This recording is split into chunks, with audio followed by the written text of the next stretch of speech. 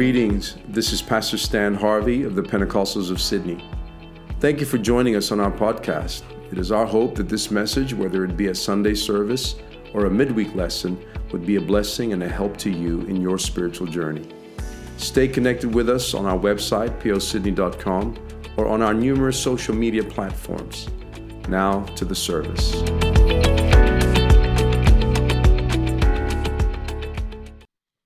Praise the Lord. Amen. Thank you, Sister Sully and Sister Bernadette, for those wonderful words of, we can all relate to those things that they have said as mums. And it's always wonderful to hear the perspective of a young mum of her challenges and an older mum that's been there, done that, right, and still going through it. We can all learn. Praise God. So because of time restraints, right now, if we could all stand this morning just for the reading of our word. I wanted to honor my mum, who is no longer with us. She was our rock. I honor her. She'll forever be in our hearts. And I want to honor my mother-in-law, who is here this morning, Sister Pura, who's a tremendous blessing in our lives and the lives of my children. And also to honor all the mums that are here this morning. Praise God. If you could turn to your Bibles today and turn to the book of 1 Samuel, chapter 25. For many years, when I did the Mother's Day sermon, I would always speak about a woman in the Bible. And I haven't done that for many years. So when I was prepping for the service this week, I felt that God had laid on my heart a particular story in the Old Testament about the woman of Abigail. And I'm not sure if you're familiar with her story, but that's what I want to speak to us for the next few moments about. And it reads, "Now there was a name in Maon, whose business was in Carmel, and the man was very rich. He had 3,000 sheep and 1,000 goats, and he was shearing his sheep in Carmel. The name of the man was Nabal, and the name of his wife Abigail. And she was a woman of good understanding and of beautiful appearance, but the man was harsh and evil in his doings. He was of the house of Caleb. When David heard that Nabal was shearing his sheep, David sent 10 young men. And David said to the young men, 'Go up to Carmel, go to Nabal and greet him in my name. And thus shall you say to him who lives in prosperity, peace be to you, peace be to your house, and peace to all that you have.'" And going down to verse 23 to verse 26, it says, "And when Abigail saw David, she dismounted quickly from the donkey, fell on her face before David, and bowed down to the ground. So she fell at his feet and said, 'On me, my Lord, on me. Let this iniquity be, and please let your maidservant speak in the ears and hear the words of your maidservant.'" Amen. Thank you for standing. You may be seated. Now, for those of you who are not familiar with the story of Abigail or the time, at this time, Samuel the prophet had just died, and they were in mourning. And David had just, come back from the funeral. And at this time, David was actually on the run from King Saul, who was trying to kill him. And so David sets up camp in the desert of Maon, where this man, Nabal, was living and his family. And he resides there with 600 of his men. And so he has 600 mouths to feed. That's a lot of mouths, right? A lot of people. And you see, supplies were running very low in the camp. And so, as we just read, he sends 10 of his young men, thinking that should be enough manpower to carry back all the food and, all of the supplies that Nabal will give them, to approach Nabal, who was this wealthy and rich man. So he tells his men, "Say to Nabal, peace and prosperity to you and your family." Tell him peace and blessings to your family and to everything that you own. It was a festive time then. We just read that it was sheep shearing time. And so in those days, it was a time of hospitality, a time of generosity in the community where you'd share with your neighbors. And, you share of the goods that God has blessed you with. And tell him that, whilst his men were out in the desert, that we protected them, that we kept them safe, that nothing was ever stolen from them. Because back in those days, it was very common for bandits and thieves to be roaming around in the deserts, stealing from camps.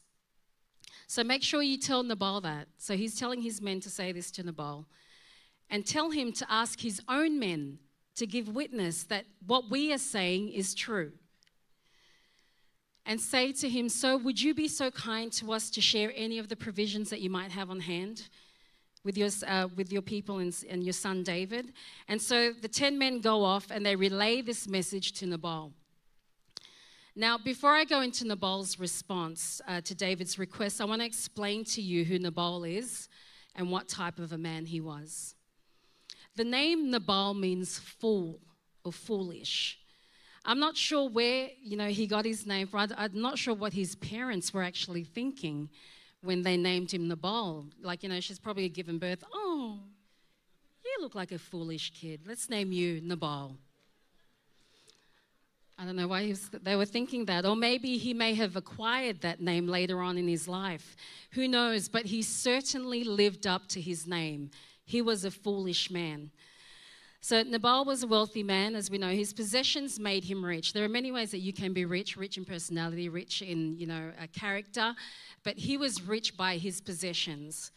Okay, he owned property. He had real estate in Maon. Maybe he had investments all over the countryside. It says that he had 3,000 sheep and 1,000 goats. And not only was he rich, but he was harsh and he was an evil man, evil in his doings. In another translation, it says that he was surly and mean. And when you look into that word, it means he was stubborn, he was difficult, he was cruel, he was abusive, and he was given to mistreating people. So maybe you know somebody who fits that description in your life or in someone else's life, in the workplace, in the school. We have many Nabals around us. So David was dealing not only with this rich man, but he was a mean man. So when we go down into verse 10 and 11, it says, this is Nabal's response. He goes, then Nabal answered David's servants, the young men that he sent, and said, who is this David? Who is the son of Jesse? Now, David was well known throughout the land. Okay, he was a mighty warrior. He was the one that slew Goliath. Okay, there was many stories about David and his triumphs. And he's saying, who is David? Who is the son of Jesse? Hello, he even named his father. So obviously, he was insulting David. Okay, he knew exactly who David was. He goes, there are many servants nowadays who break away each one from his master. Shall I then take my bread and my water and my meat that I have killed for my shearers and give it to men when I do not know where they are from? So he's implying that David was just another, rascal in the desert, someone that's just broken away from his master. But see, David was on the run from King Saul because he was running for his life, okay? So he wasn't like one of those rebellious ones that Nabal was implying that he was. He was not a breakaway. In fact, Nabal was very self-centered when we can see in his response. He was unkind. He was this man that was not generous. And everything was about me, myself, and I. It's my bread, my water, my meat. Why should I share that with people that I don't even know?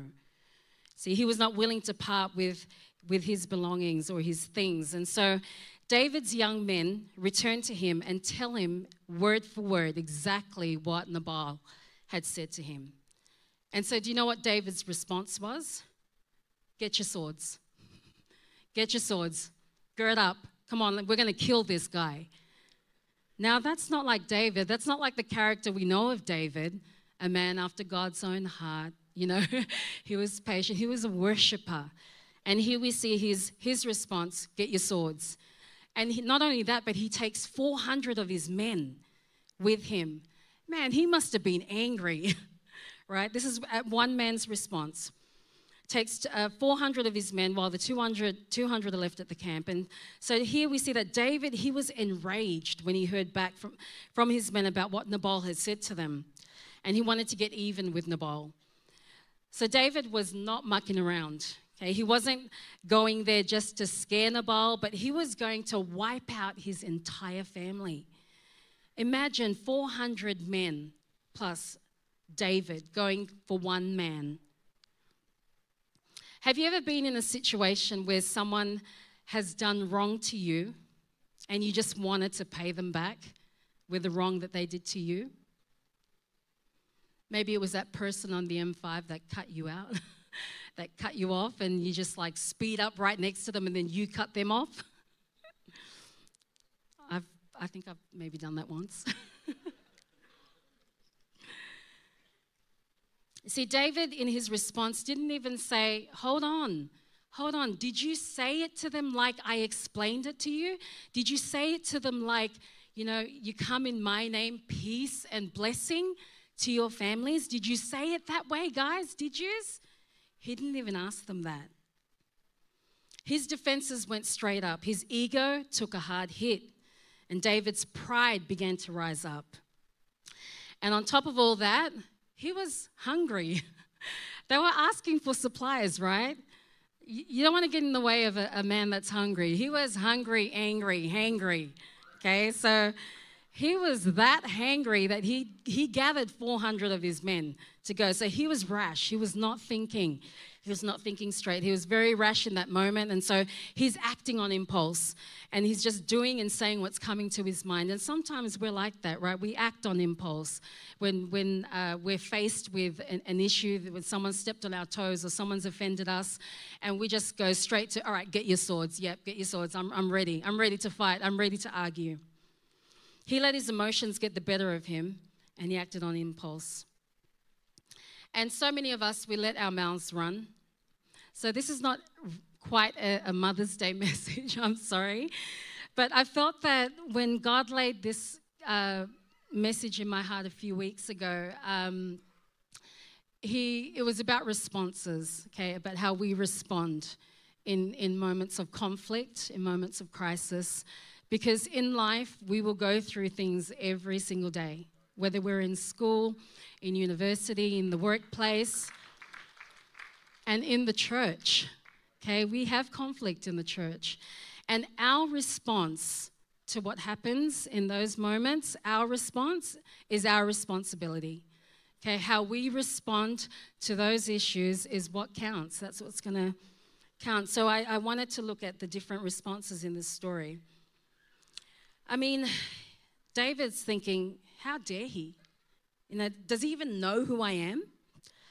And as I said, everybody knew David. But Nabal knew exactly who David was. He knew that he was soon to be king. Okay, David was not king yet. He was soon to be king, and he even knew David's father because he addressed it. He said, who is the son of Jesse?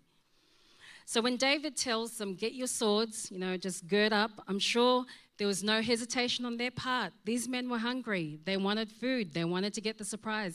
So they were going to do exactly what David said. They weren't going to talk any sense into him. They weren't going to say, come on, think about it first. Think about it. Like, don't you think that you're just rushing to too many conclusions and you need to think about this? None of them said that to him.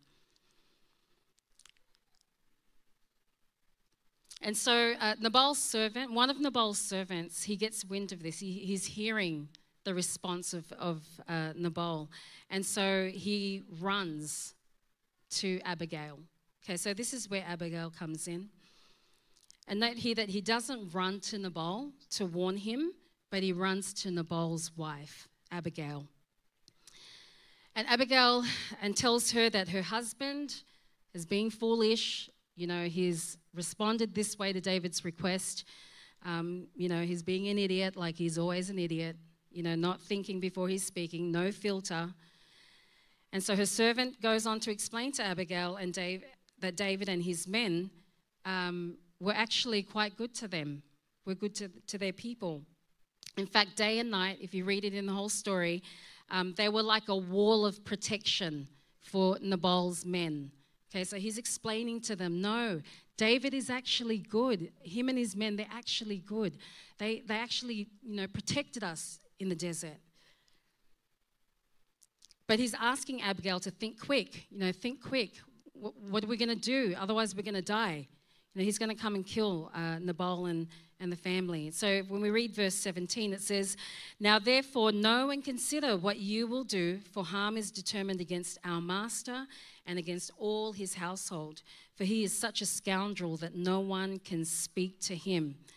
In another translation, it says, "He is so ill-tempered that no one can even talk to him."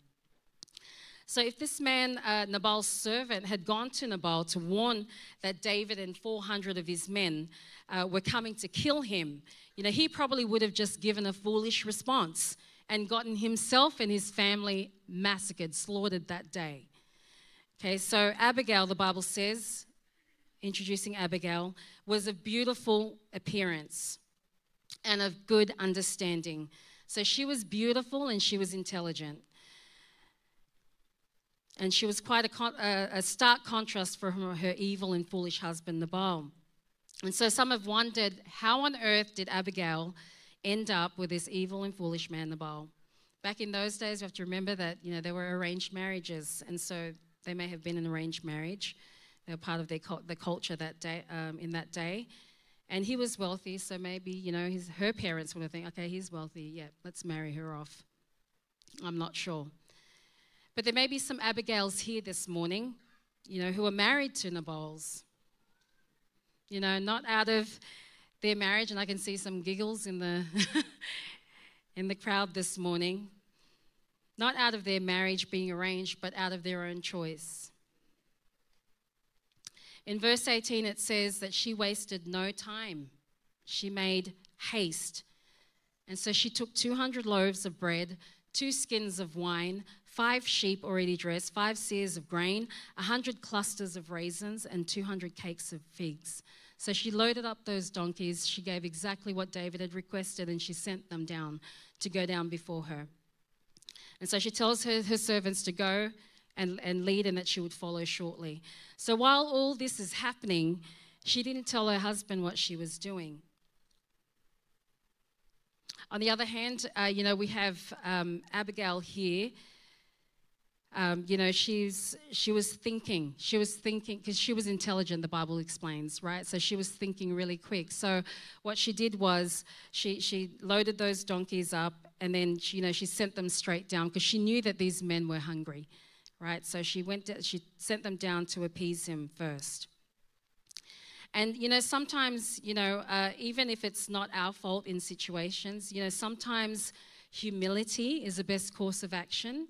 Because when we just read before in the scriptures before that, Abigail actually came down from her donkey and she asked for forgiveness, right? Even though it was not her fault, she was asking forgiveness on behalf of her husband. And Abigail, she had showed her great humility by humbling herself before David and asked him to forgive her husband's reaction to David's request. Okay, so she bows down to David, and, this catches David off guard. Okay, she was addressing David here like he was already king. David wasn't king then. You don't just, some random's wife just, comes and bows before you. No, you only do that to a king. And so she was already addressing his future, addressing his potential. Okay, this is the angle that she came in on. She was so smart in doing this because what she was actually doing was she was trying to direct David's anger, away from the anger, away from the situation, and to think, okay, yeah, I am next in line. I am the future king of Israel. What am I doing? What am I doing? Do I want to kill this man, Nabal, and have this, as part of my story, as part of my history? So in her humbleness, she had persuaded David to spare Nabal's life and his household from death. Could you imagine if she took a different approach, if she was, came more aggressive? Because I know some wives are like, hey, that's my man. That's my man. You don't mess with my man, right? She wasn't like that. She didn't approach him like that. She probably would have, got her head chopped off straight away in Nabal's presence. But she took the humble way, the humble route. Amen. See, the story of, and I have condensed it really, really short because it's 10:30 and I have to close. But in your own time, I encourage you to read the story of Abigail, Nabal, and David, and read about the 3 different responses that they did in this life and death situation, because we can take so much out of it. Right? When we read about it, the simple message in this story is that our actions affect our outcomes. Okay? Our actions, they affect our outcomes. This story points out to the important biblical principle that our actions do affect our outcomes, and we see it in the 3 different responses here. They gave 3 very different responses to the life and death situation that they were faced with. See, in the book of Galatians chapter 6, verse 7 and 8, and very quickly as I'm coming to a close, do not be deceived, God is not mocked. For whatever a man sows, that he will also reap. For he who sows to his flesh will the flesh reap corruption, but he who sows to the Spirit reap everlasting life. So your actions, your responses, your attitude, okay, they have a huge effect on your life and the lives of those around you. Had it not been for Abigail's wise response to David, there would have been a senseless bloodshed. Hundreds of people would have lost their lives for no good reason. Okay, for no good reason, but for a bruised ego, because his pride was so affected.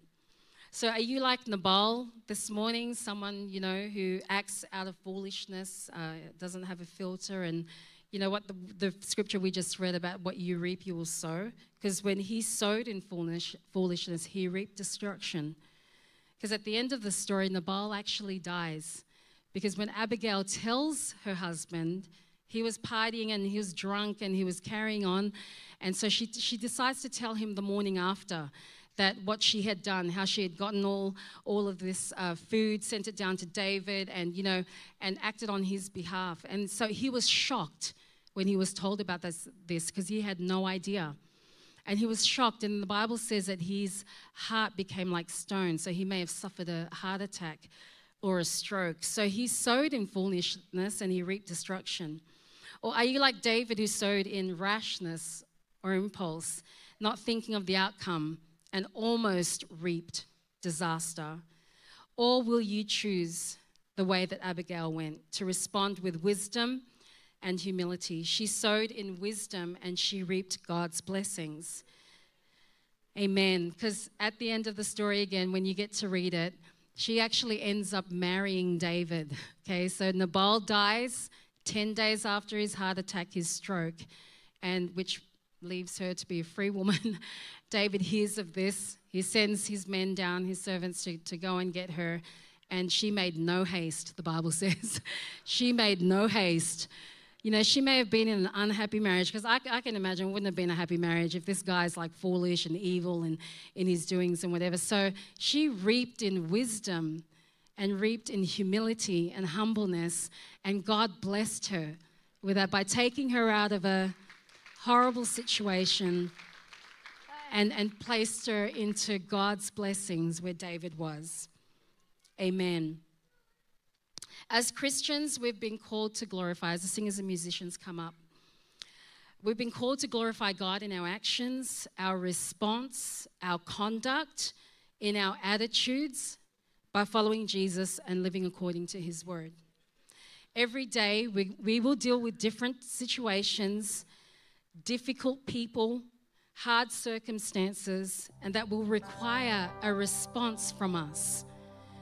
In the workplace, in the schoolyard, in the university halls, in the staff meetings, people are watching how you respond to the issues and circumstances going on in your circle, in your space, in your daily environment.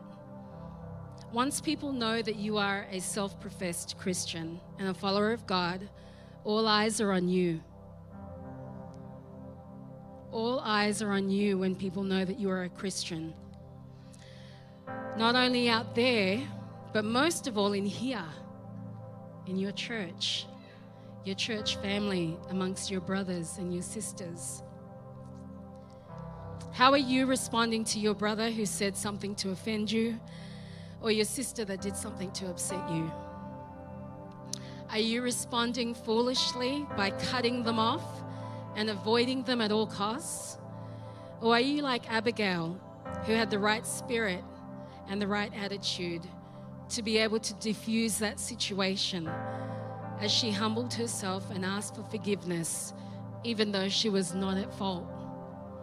You see, Abigail's choice of words, not just what she said, but it was how she said it, the right spirit behind it, the attitude behind it.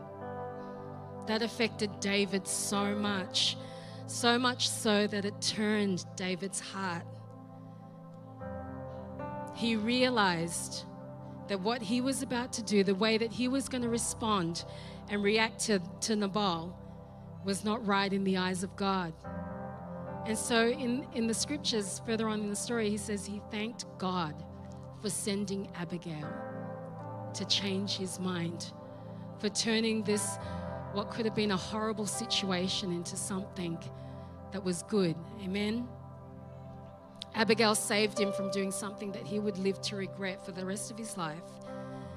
And this would have been on his conscience. And because he was soon king of Israel, this incident would have gone down, in history. But when David had heard of Nabal's death, again, as I said, he said, "Praise ye the Lord, who has avenged the insult he received from Nabal and has kept him." In the end, David had given it over to God. God would avenge him and kept David from avenging himself. Let's stand this morning. Hallelujah. I don't know who this message is for. I think it's for all of us. As a church, it's always something good to have self-reflection when we think about, our lives and our relationships, whether that be in the church, relationships in our families.